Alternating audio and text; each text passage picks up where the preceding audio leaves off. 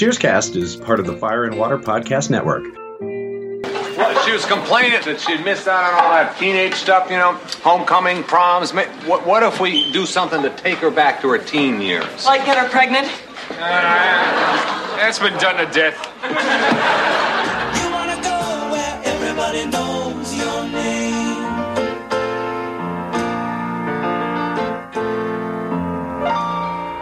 Hello and welcome back to Cheerscast, the podcast where everybody knows your name. I'm your host, Ryan Daly, and joining us again from the SNL Nerds podcast, it's returning guest, John Trumbull. Welcome back, John. Hey, Ryan. Thanks very much for having me back once again. Always a pleasure to stop by Cheerscast and have a brew. Always a pleasure to have you and have a brew, yeah. Folks, we are nearing the end of Season 6. It's coming up fast now. Season 6, Episode 22, Slumber Party Massacred. This one is written by Fief Sutton, directed by, James Burrows. He's back. He missed a lot of episodes this season, but yeah, he's did back. He really? Yeah. He only did maybe half of the episodes this season. Was he busy launching other shows? Well, that was I talked about that there was a Judd Hirsch show that was coming out this same calendar year, but it would have been in the fall, and I don't know if he would have been missing all that time just because he was directing the first couple episodes of that. So maybe was that Dear John? Dear John, yeah, Dear John was the name of the show, yeah. I remember that show, yeah. Burroughs directed the first two episodes of that, so if he was involved in the development from the beginning, maybe that was taking him away from Cheers, but I don't know. Maybe it was just other personal stuff. Maybe it was a little bit of creative burnout, needed a break. He also takes a lot of episodes of Season 7 off, so it might have just been around this time. He was just kind of doing some other stuff, but yeah. Yeah. But he is back for this little stretch. The original air date for this one was Thursday, March 24th, 1988. Carla invites Sam over to dinner so the Tortellis can practice their social skills. But during the dinner, her son Anthony reveals that he and his wife Annie are pregnant. This news first infuriates Carla and then devastates her as she realizes she's about to be a grandmother, having hardly any memories of a fun, carefree youth. Sliding into depression, Carla refuses to go back to work. Unable to find a suitable replacement, Rebecca is desperate to get Carla back. She hatches a plan to give Carla what she's been missing, a night of youthful frivolity and hijinks with friends in the form of a slumber party. The only women in the cast, Rebecca, Lilith, and a visiting colleague of Lilith's, go to Carla's house to talk about boys, tell scary stories, do their hair and nails, and pull pranks. Carla agrees to indulge this nonsense for an hour. Even the surprise appearance of Sam, Norm, Cliff, and Frasier singing Gene Chandler's Duke of Earl fails to rouse Carla out of her funk. She banishes them all from her house, telling Sam she will find something to boost her spirits, but it can't be forced. She has to find it organically. At that point, Cliff accidentally splits his pants and shamefully slips out of the house before Carla erupts in laughter. All right, John, what did you think about this one? It's an interesting episode of Cheers. I asked you before we started recording. I was like, is this one that I requested? Because I went back and I watched it again twice for this episode, and quite honestly, not as good as I remembered it. I was remembering it as one of my favorites of the season, and I watched it again. I'm just like, yeah, that's just an okay episode of Cheers. Yeah, there were some funny parts, but yeah, it was okay. Yeah. I just wonder, what loomed large in my memory about this episode, and I don't quite recall. So it's a weird structure to it. It is. We spend a lot more time in Carla's house, probably than the bar, actually. Yeah, and we spend a lot of time with the setup of the episode. Yeah, it's one of the last times we see Jay Thomas on the show. It's one of the only times when we see him sort of in a domestic capacity. And right. I've mentioned this again. I will get into the whole thing of his departure when the time comes, when we get to those episodes in season 8. Yeah. But it is really unfortunate what happens with this character, because I think he feels like he is of a piece of this world. I really like him and Carla together. I think they had good chemistry. He feels like a natural fit for this world, and under other circumstances, he could have been very much a regular supporting character that Lilith was, who ended up becoming a regular for a season. And I wish we'd gotten that with Eddie LeBeck, but it just didn't work out that way. Well, this had to be around the time that they were, pondering, are we going to make Eddie or Lilith a regular or a regular recurring character on the show? Because I understand it was like a thing between the two of them, and obviously it worked out in Bebe Neuwirth's favor. Mm-hmm. But yeah, they had to be considering it at around this time, I'm thinking. When exactly did Bebe Neuwirth get bumped up? Was it in season 7, season 8? She's in the credits of season 10, but I want to say she might be in every episode of season 9. I would have to go back and look, and it's like a pretty steady increase in volume for the next couple of years of going from 6 or 8 guest appearances to half the season to almost all of them. Yeah, because Eddie's J. Thomas is only in 2 episodes next season, and then that's it. That's it. Okay, yeah. So the decision was kind of made for them, I guess. Right. Yeah. Like, if you know the story, you know. Yeah, I'm not going to spoil it for people who haven't heard it, and you're going to get to that in time. I'll get into it when we need to, but yeah. So, but it's just in retrospect, it sucks because I really like his character and I like what he does for the show and for Carla. But we'll get more into that. And from what I understand, this is also the very last episode where we ever see Anthony and Annie. They're mentioned again, I think, but this is the last time the actors are seen. That's what I was finding online. I think you're right, because probably going forward we see Gino and we see Serafina, because she's played by Leah Remini. You're probably right. I think you're right, yeah. I think after this they were like, okay, I think we're done with these Tortelli characters. Yeah, I mean, after not remind people of the swiftly canceled spin-off. Right, after the show bombed, it might have been a hard sell for them, yeah. Yeah, maybe. I mean, and not really any reflection on them. They play their roles well, but the show's not really about Carla's kids, so right. I get it. Yeah, we start off this episode with a very simple teaser, but it is one of my favorite teasers. Norm is just sitting casually at the bar reading a paper, and they get a phone call, and Sam takes it, and he says it's Vera, and he kind of gives Norm the option. He's like, "Are you here?" And Norm was like, "Oh, sure, what the hell, I'll take it." He's like, "I'm not doing anything else." Obviously, Cliff isn't there to bug him. So he takes the call, and he's like, "Oh, I don't know where it is. I tried the broom closet." He's like, "I don't know, maybe the pantry? That's probably a good place to look." He's like, "Okay, there, good job." And he hangs up. And that's like the end of it. We only get that little seemingly innocent, innocuous conversation. And Sam is like, "What was she looking for?" And Norm says, "The fire extinguisher." And you take a second, everybody else gets it before Norm does, and they're like, "Is there a fire at your house?" And he's like, "I have no idea. Should I have asked?" and rather than bolt out of there, he just asks for the phone back. He's like, "Let me call her back and find out what's going on." Yeah. The way George Wendt plays it, he's just so wonderfully blasé. A small moment that really stuck out at me is he doesn't even lean forward to hang up the phone. The phone's like maybe a foot away from him, and he just hands the receiver to Sam to hang up for him. That's how rooted Norm is. It's fun. It's just, I mean, by this point in the show, everybody knows how to play their character, and they know how to wring every laugh out of it. So it's a great teaser just because we know Norm so well at this point, and George Wendt knows how to play him so well at this point. After the opening credits, the gang is just sitting around watching sports on TV.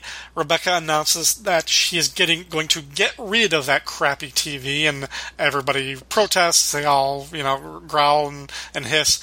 But she said that's just the setup, because she says she's going to replace it with a new 27-inch TV hooked up to the cable sports network. And they're like, "Yay!" And she's like, "Yeah, that was worth it, that little setup." But, Yeah.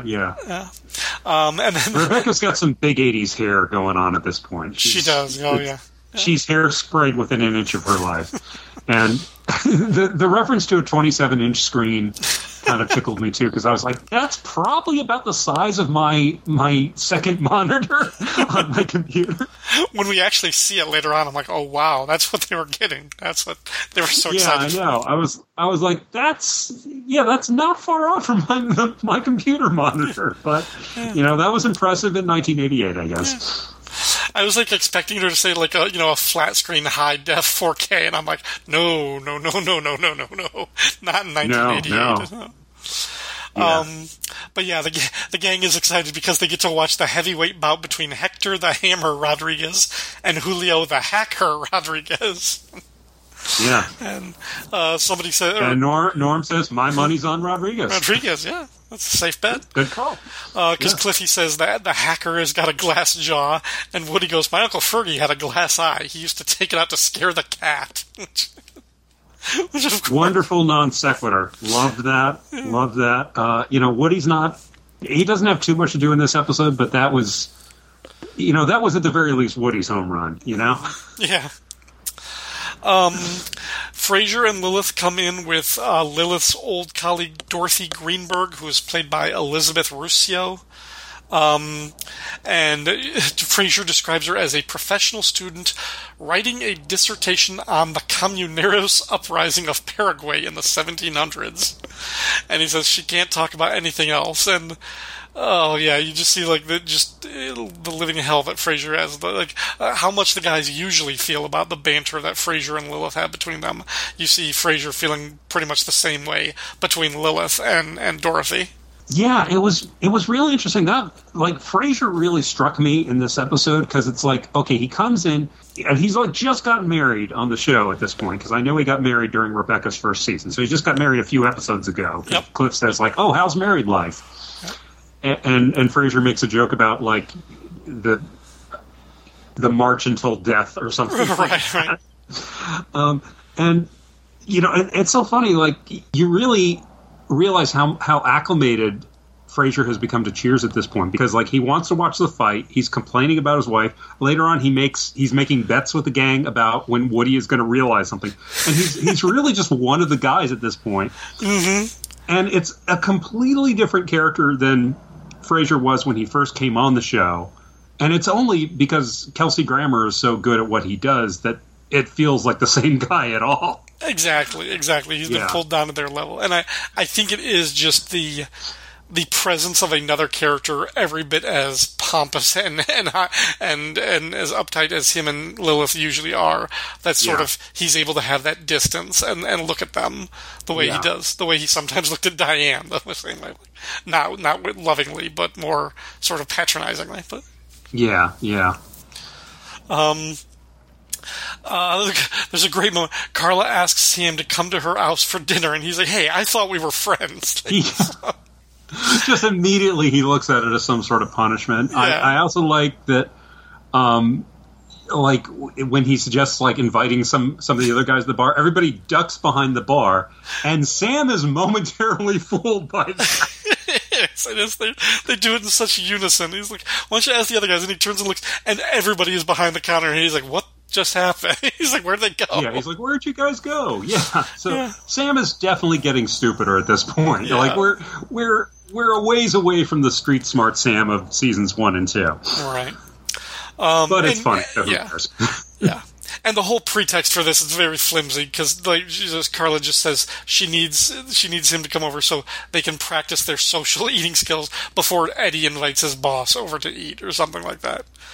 And then I like it, like after he agrees to do it, like at 8-ish or whatever, he walks back to the other side of the bar where, hey, magically everybody is back at their stools and back at their seats and everything. Like, and he's like, "Where did you guys go?" And they're like, "What are you talking about? We were here the whole time." And Norm kind of jokingly like pokes at the bear, and he's like, "By the way, thanks for hogging that invitation to Carla's house." And boom.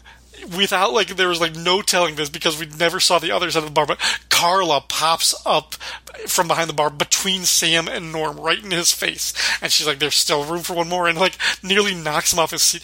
It's like, I mean, the closest Cheers can ever come to a jump scare, but it was really effective. I was like, that was a good beat. There is some very good physical comedy in this episode. I think that really stood out for me in this episode. Yeah. So that's a nice moment. Yeah.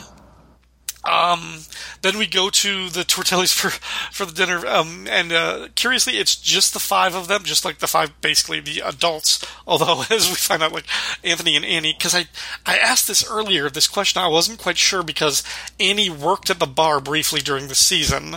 But I was like, I don't know if she could sell drinks because, as she says, I'll be 20 in 2 years. Okay, meaning she's still only 18 now. I think, at least in the 80s, I think the rule was like you could sell alcohol at 18, but you couldn't drink it until you were 21. I think that might have been the rule. Maybe. And I'm not I would have to saying it makes sense, right? But yeah, I have a vague memory of the rule. Also, my second time around, I was like, wait a minute, Carla should have like 2 newborn babies at home. Exactly. Because like the last time I was on the show, I think it was, or a recent time I was on the show was when Eddie and Carla were getting married, and that's when, like, you know, and they're pregnant, and they learn they're pregnant with twins. So I'm like, okay, so those kids are like 1 at most. Oh yeah, they were just born a couple of episodes ago, or like 6 or 7 episodes ago. Yeah. So it's a very quiet household considering they have 2 young kids. Right. Maybe they got put down for their naps or something else. But yeah, the fact that it's just the 5, essentially the grown-ups or something. And Carla mentions that she's surprisingly happy. She's like, there's well, how does she say it? She's like, I got a husband who washes the windows, and all of my kids are out of jail. So yeah, and she says when she wakes up in the morning, she wants to open up her eyes instead of her wrists. Which is like, Jesus, Carla. Dark. But the best part is, after that, Eddie looks at her lovingly and goes, "That's beautiful, honey." Like, yep. Yeah. I also like their start of the meal where Eddie just goes, "Okay, go," and everybody just automatically passes the bowls around, scooping out a hunk, pass it to each other, completely ignoring their guests. Sam cannot even get a bowl passed to him. Well, I think the whole obstacle is they don't pass it. Once they're done, they just put the bowl down and somebody else snatches it. That's why it never manages to find its way in front of Sam until at the end he's left with like a single 1 Brussels sprout or something. Yeah. And then there's a long dinner roll thing. It's long, and he just brings up some of that, dips it in his water to soften it up, and he's eating that. And this is them with their party manners. Of course, this is them trying, yeah. And they're actually, there's kind of like this innocent joke here about Carla being a grandmother, and she talked about it like very like very like kind of upfront and very funny. And Anthony is like, "Well, that's great you say that because I knocked up Annie good." And Carla just leaps across the table, just comes and goes after him. It's so good. Like the physical bit, another physical bit where she's just like on top of the table throttling her son. Yeah. And Eddie's like, "No, Carla, no, I just waxed the table." Yeah. And the way Sam has to pick her up off the table, it only works because of the size differential between Ted Danson and Rhea Perlman. Yeah. The fact that her legs are still bent up and he's got his hands like locked around her, like the underside of her knees or something, and she's just like clamped in half. Carla is she's like balled up. She's basically in the fetal position, and Ted Danson just kind of grabs the underside of her thighs, I guess. Yeah. And then just kind of grabs her as a human ball. It's a very funny visual, and it just shows the comfort the cast had with each other at this point, and just they're a well-oiled machine, you know. Yeah. And they try to like smooth everything over. Sam and Eddie want to calm things down. They're like, "Let's not talk about this at the table." So Sam tries to ask. He's like, "What do you drive, Eddie?" and Carla, what kind of car do you drive? Ed? The way Ted Danson underplays that is just genius, and I love how they just continue peppering it throughout the rest of the conversation. It's like, I get 19 miles on the highway, 15 in town. Yeah. And then like a minute later, there's some dialogue about the current situation, and then Eddie's like, 15 in town, really? Yeah. It's like, it reminded me of like, there was like it was an episode with Diane I don't remember what it was, but they were at a dinner party or something, and Diane was freaking out. It might have been the one with Marky Post or somebody else. Like she was like freaking out about another episode I talked about on here. Yeah, she was freaking out about something going on or something, and then Sam just sits there and he keeps eating, and she's like, "How can you eat at a time like this?" He's like, "I've eaten through worse than this." It's like, what are you talking about? That's kind of what it reminded me of. Carla's having this whole thing with Anthony, talking about her kids and talking about her grandma, and Sam's just like, "I drive a Corvette myself." Yeah, I also liked it because I think it's, Sam has that moment of, okay, I have to make small talk with Carla's husband to get past this. But then he realized he really has nothing in common with this guy. He has nothing to talk about. He just goes to, okay, I'll go with cars. Which you would think, as two former professional athletes, they would have a lot more in common. But yeah, baseball and hockey, they're worlds apart. Yeah, of course. Yeah. And is Eddie is he a Penguin yet at this point? Yep, is he in the ice show already? Okay. They're because Carla says that he's back from the ice show. Yeah, so he's at home for a short time. Okay. But yeah, he has been with the ice show now. And yeah, there's this whole thing where, like, Carla said she wanted to be a grandmother years from now when the kids were older. And he's like, I'm going to be 20 in 2 years. My biological clock is ticking. And they said that she was bored at home and having a child would give her something to do. But they still plan on living in the house because there aren't enough kids there and there aren't enough people living there. And after they're obviously going into this with the right attitude. So right. I think those two crazy kids are going to make it. They storm out after Carla assaults Anthony with the Italian bread. And now she thinks that her life is over because she's a grandmother and she might as well wrap herself in like a black babushka. And she kind of like tells Sam and Eddie, like as she's explaining, she was married when she was 15. She never went to prom or spring break. She never had like a childhood or any of those things. And she just went straight from like past middle age into being a granny. Yeah, and she never had a slumber party. Yes, I mentioned that. Yeah. Foreshadowing. Right. And now it's some amount of days later, and Rebecca has to fire the waitress she hired, one of the waitresses she hired to fill in for Carla, but she drags the woman out of the pool room as we hear the crowd in there booing and clamoring the fact that the waitress is being taken away as she's putting her shirt back on. And she's like, what were you doing with your shirt off? She's like, that's how I was supposed to get tips or something like that. And Rebecca's like, yeah, this is not a topless bar. And she's like, well, when you got a pair like this, you don't hide them or something like that, That is such a weird, random moment. It just comes out of nowhere. Yeah. And, I just put in my notes, like, what the hell is with the topless waitress? It's just a weird throwaway gag that, I don't know. I mean, I guess it was just in there to show that they were kind of desperate without Carla or something, but it's really weird. Mm-hmm. And then I wasn't sure how much that gag worked, but then I really, like, for just this short little like stretch of like while we're in the bar, Rebecca just seems really frazzled to have to be working and actually tending the bar, and she kind of like mentions like she's not forced to, she's being forced to deal with customers. She's like, I was not born to waitress, I was born to manage waitresses, and she's like snapping at customers like when they ask for something, she's like, you'll get it when I'm damn good and ready, and she like doesn't know how to. And there's this great little beat that I don't know if it was an accident or intentional when Sam puts a couple of bottles of beer on the bar for an order. She goes to grab them and knocks them over, and we like see them spilling and foam coming out and everything. She's like, damn, but she still picks them up even though they're like half spilled and carries them away to the table. And I wasn't sure. She just seemed like so much of that like nervous, chaotic energy that she just like was spilling drinks and stuff. And I was like, that's a great little detail. I don't know if it was intentional or not. It's a really weird moment because it gets no laugh. Mm-hmm. And I mean, so it struck me for that reason, because I know Cheers, they were recorded live in front of a studio audience, and as far as I know, they never sweetened their laughter or anything. But I've never seen them just have a moment just basically die like that. So if that was it didn't occur to me that it was a blooper. I was just thinking that it was a gag that didn't quite work. Maybe it wasn't quite big enough or something. But yeah. I don't know.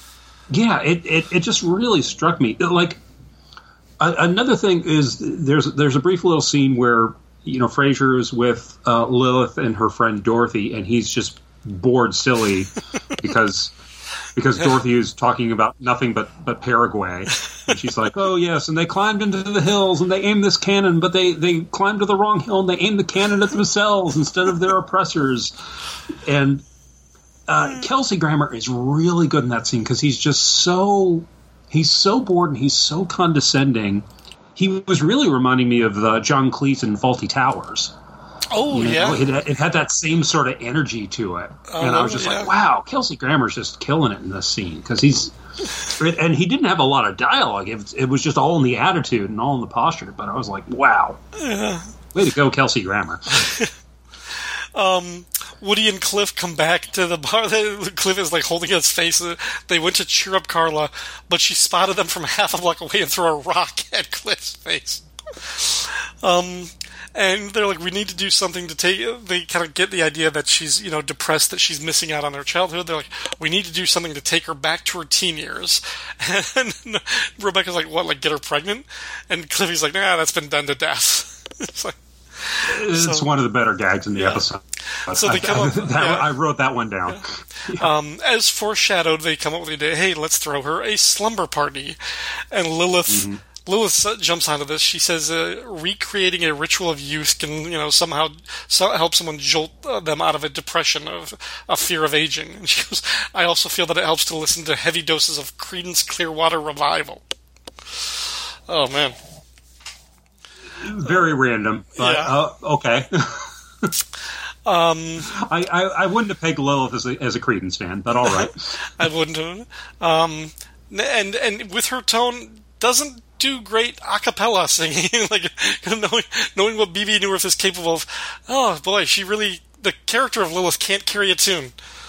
I know at one point on the show they had her get singing lessons so she could sing to her baby. Mm-hmm. So I guess at this point in the Cheers continuity, Loveless is still supposed to be a not good singer. So, but Frasier sees this opportunity and he tells Rebecca to invite Lilith and Dorothy to the slumber party. And he's like, Lilith, you've always found Carla an interesting case study. And they're like, oh, well, that's true. Mm-hmm. But they're like, Frasier, won't you be lonely? And he's like, well, it'll give me a chance to curl up with Dorothy's books and a roaring fire. Just that says it all. It's funny that, like, okay, we have this slumber party, and then obviously the Cheers writers realized, oh, shit, we've only got, like, 2 regular characters and this one recurring character. We really need a 4th woman in there. So they just bring this rando in, never seen before or since, and it's like, wow, Cheers could have used another female recurring character, I guess. And blessedly, I just love the fact that they just address it when they actually get Carla to come out, and the way Carla looks when she comes out, like she has what she described as her funeral shroud. She's just got like this shawl like around her neck. She's wearing huge black glasses. She's got like a night dress or robe or something that is just like the absence of color. I don't even know how else to describe it. It's like it's not even like flesh tone. It's just like something more bland than that. And just like the way she comes out, like she literally looks like a parody of like someone from the old country, like an old grandmother from the old country, just like, and a photo from another century, like in another continent or something like that. And they bring her out and they're telling her, it's a good chance to, surprise, this is a time when you should be surrounded by your friends. And Dorothy actually wraps her arm around her and says that you should be surrounded by friends. And Carla's like, who the hell are you? Yeah. It's cute, but it's not much more than that. Like, I feel like they missed a little something with Dorothy because she doesn't really do anything to escalate the situation or make it more awkward. It's just kind of mildly awkward. And she's playing a lot of the same notes as Lilith. Mm-hmm. And they don't... Because she's just kind of like a clone of Lilith. And they don't really give her any funny lines, like any punchlines, to kind of like set her up. Right. Yeah, she's just kind of there. Yeah.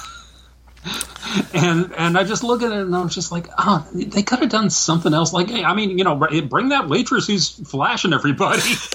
And, make it even more awkward or something. They need it. I wish they'd taken it up another couple notches. Right.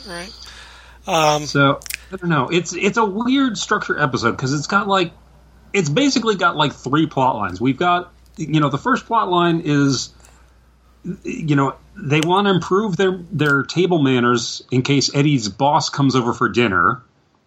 Then they drop that like a hot potato, and then we find out that Annie and Anthony are pregnant. We forget about all that just because it's making Carla old, and then it's like, hey, let's have a slumber party. They don't even introduce the Carla feeling old until like 9 minutes into the episode. Right. Yeah. It's so. I'd like to look at the outline of this episode because it just kind of lurches in one direction, then lurches in another direction, and then goes into a third direction. And it's like, couldn't you have set up the pregnancy thing faster? Yeah. And then get to the good stuff of Carla feeling old and having the slumber party. It's just an odd structured episode. I think the thing of it is they didn't need the dinner party at first for that reveal. No. Anthony and Annie could have just come to Cheers and told her. Yeah, just do that in a quick scene at the beginning. Then Carla's having her crisis. I don't know. Maybe they just wanted to get more mileage out of the set. I don't know.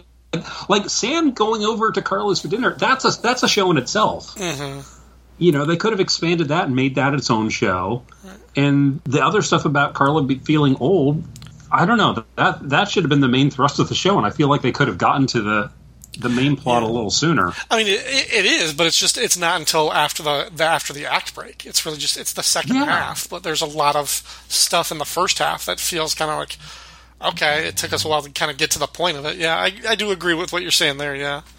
It just really struck me because usually, Cheers is structured really well and it has really solid stories. And this story was, I guess, a little more meandering than I'm used to Cheers being. Right. It feels very episodic. Right. And I guess, the whole point is you've got, okay, they're going to throw a slumber party for her. And none of these people are equipped to actually do that or replicate what a slumber party is like for teenagers. It's all hearsay and anecdotal from Lilith and Dorothy. And Rebecca, you don't think really cares. She's not that invested in it. In as much as she just wants Carla to snap out of it and come back to work to lighten her load. Yeah. And they could have done a little more with that, probably. Yeah.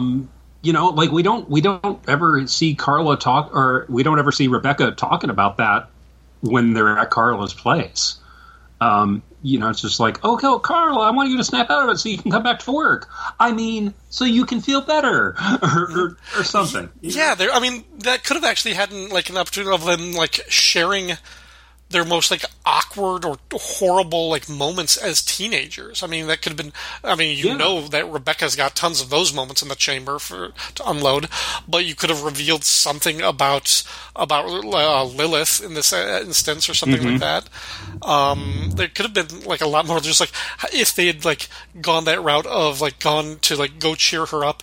And just Carla's natural funk just brings everybody else down and makes them as depressed as that. Yeah, that could have been a good twist. Or Carla's cheered up from depressing everyone else. That could have been a good twist. And after the guys come over, and it's very funny to see the main guys singing Duke of Earl together. But then at the very end, Carla says oh well, something random will come along and snap me out of my funk. Something always does. And then Cliff comes back in, bends over to pick up the jacket he left behind, and he splits his pants. And then he's like, oh, I don't know why this keeps happening. I already fixed them. And it's well, that's why that keeps happening, Cliff. And Carla just loses it. And Rhea Perlman plays it very well, but it's not a real satisfying ending. It's kind of a weak gag to end on, and it's it doesn't really work because it's just an arbitrary solution. It doesn't really have anything to do with anything. It's just Cliff splitting his pants. So it's a weird ending for Cheers. Uh-oh. Sorry, I muted myself. Oh, okay. Oh, jeez, you scared me there. I thought I'd lost you, and I thought I'd been cut off, and... No, I muted for a minute. Okay. All right, so I was obviously going on way too long. No, but I agree with you, and I think it's one of those things where the premise was just such that, like, it's like, oh, the character is just kind of in an existential funk. It's like, that's not something with an obvious solution. So, like, what do? It's like, well, you give them something to laugh at the end of the episode, and it's like, okay, this doesn't solve the problem, but at least it's an emotional release for the audience, and that's really all you can do in this case. So, yeah, I mean, is it satisfying? Is it satisfying?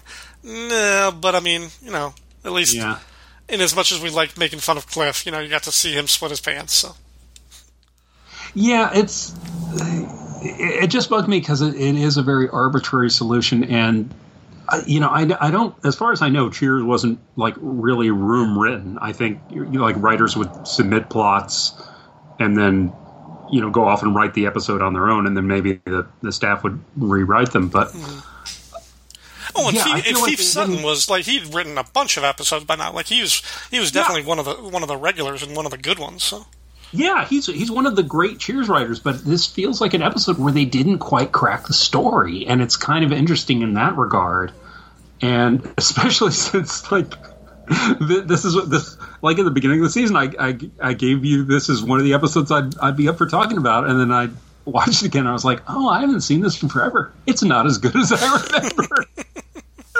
And so I'm kind of like, what were you thinking, John of the past? Maybe it was a camel. Maybe it was one of those episodes that they had like too many story ideas and just couldn't put them together in the right way. Yeah. Yeah, I don't know.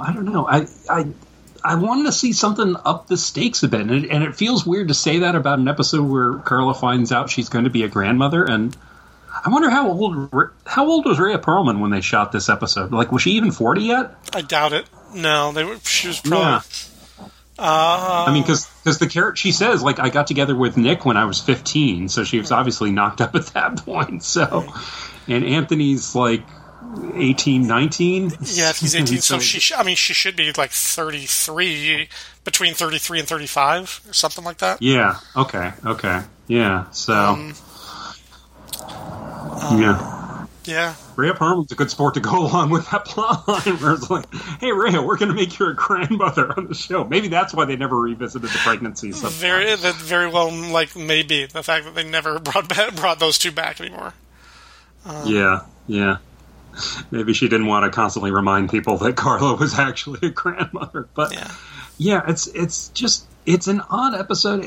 It's got its funny moments. I mean, I like the guys at the bar betting on when Woody is going to realize his illogical fallacy of like, oh, don't worry, we can watch this videotape.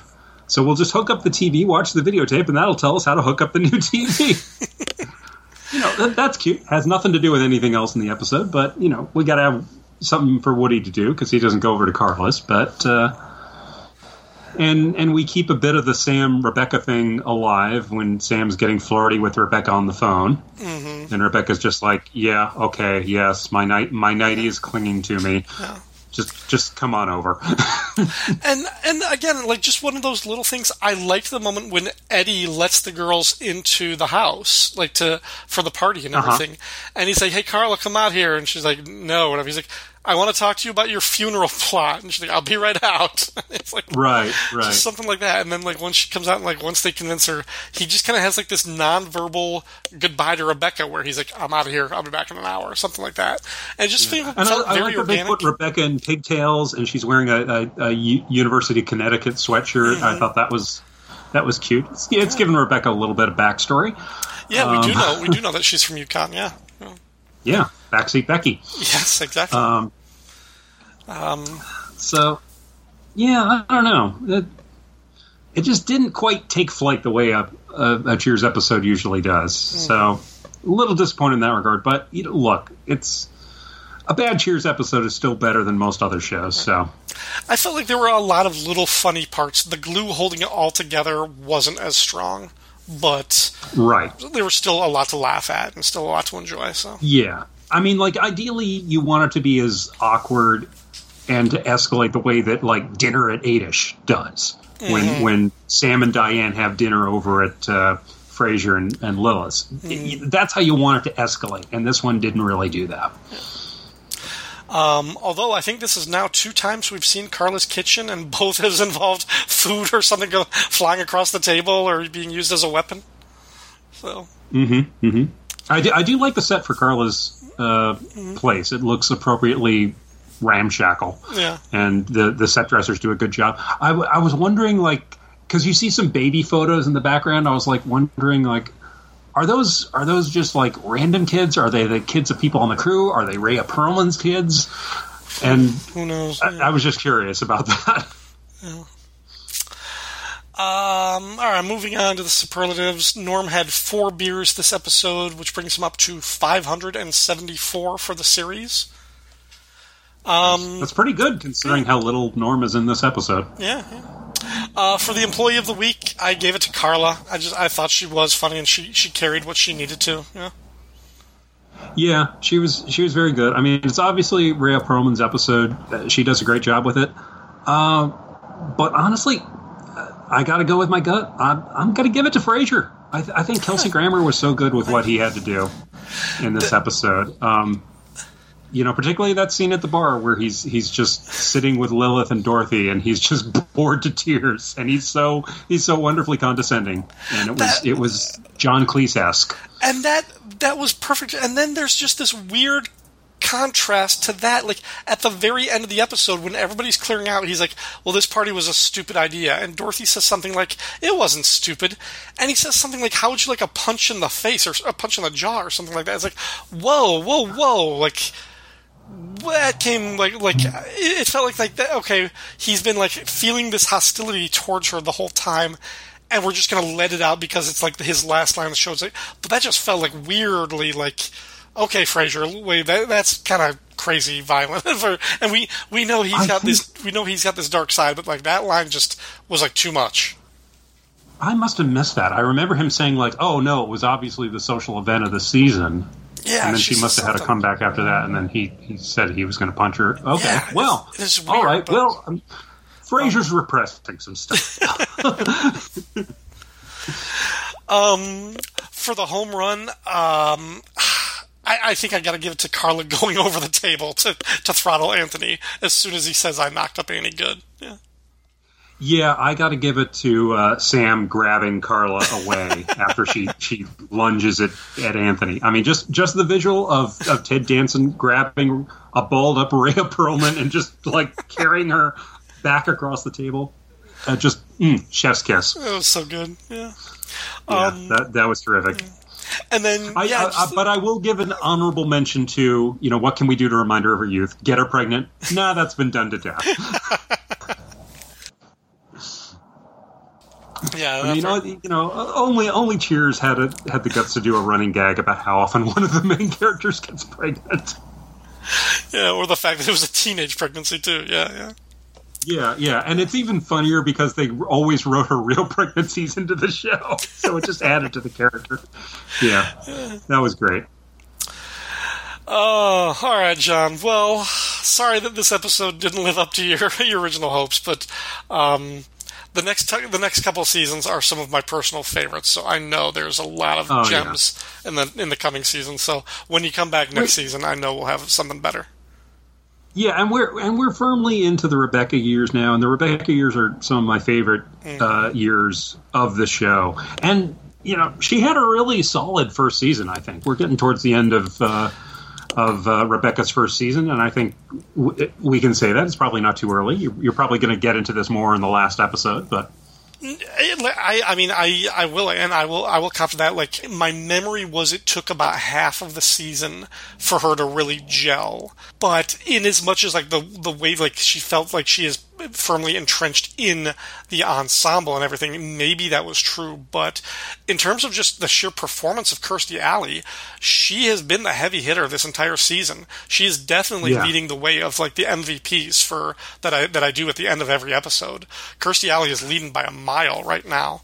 So I mean, like definitely by the end of the season, she was like fully integrated into the show. She didn't feel like the new person. She was there, and she had her own flavor to her. She didn't feel like Diane Part 2, but she wasn't so different that it threw the show off. I mean, they really did a nice job of integrating her into the cast. They did a few episodes early on where she was like hard-ass boss lady, and then they were like, okay, that doesn't quite work. Okay, what else can she do? Oh, Kirstie Alley can play neurotic really well. Okay, let's lean into that. And she's not like full, level 10 mess that Rebecca becomes later on. But it's at a good level now. She's half competent, half incompetent, right? Which is a good. That's probably my favorite Rebecca. Yeah. All right, John. Well, thank you very much for being on this episode again. Where else can our listeners find you if they want to hear more from you? You can check me out with my buddy Darren Patterson on the podcast, The SNL Nerds, where, I mean, nominally the show is supposed to be about us watching Saturday Night Live and commenting on it. We can't do that right now for a couple of reasons. There are some. There's a WGA strike. There's a SAG-AFTRA strike. So that kind of limits the number of new shows that Saturday Night Live is doing. So we are doing what we do during the summer and the hiatus weeks, where we're watching movies starring Saturday Night Live alumni. So we're just doing that for the foreseeable future. And come join us, won't you? Very cool. What's the most recent one that you've done? The most recent one that we did, we actually watched Happy Gilmore because Bob Barker just recently passed away, and we were like, okay, this is as good a reason as any to watch Happy Gilmore. And this is that was my very first time watching Happy Gilmore because I've never been too much of an Adam Sandler fan. Me neither. I've never seen it, but my roommate my freshman year of college was like in love with that movie and quoted it all the time, and I was like, I don't know what you're quoting. And I was like, I'm a huge movie guy. I quote movies all the time, but I was like, I have no idea what that line means. And he was like, it's Happy Gilmore. I'm like, oh, okay. Yeah, okay. Yeah, I watch it. I'm still not too much of an Adam Sandler fan. Sorry, but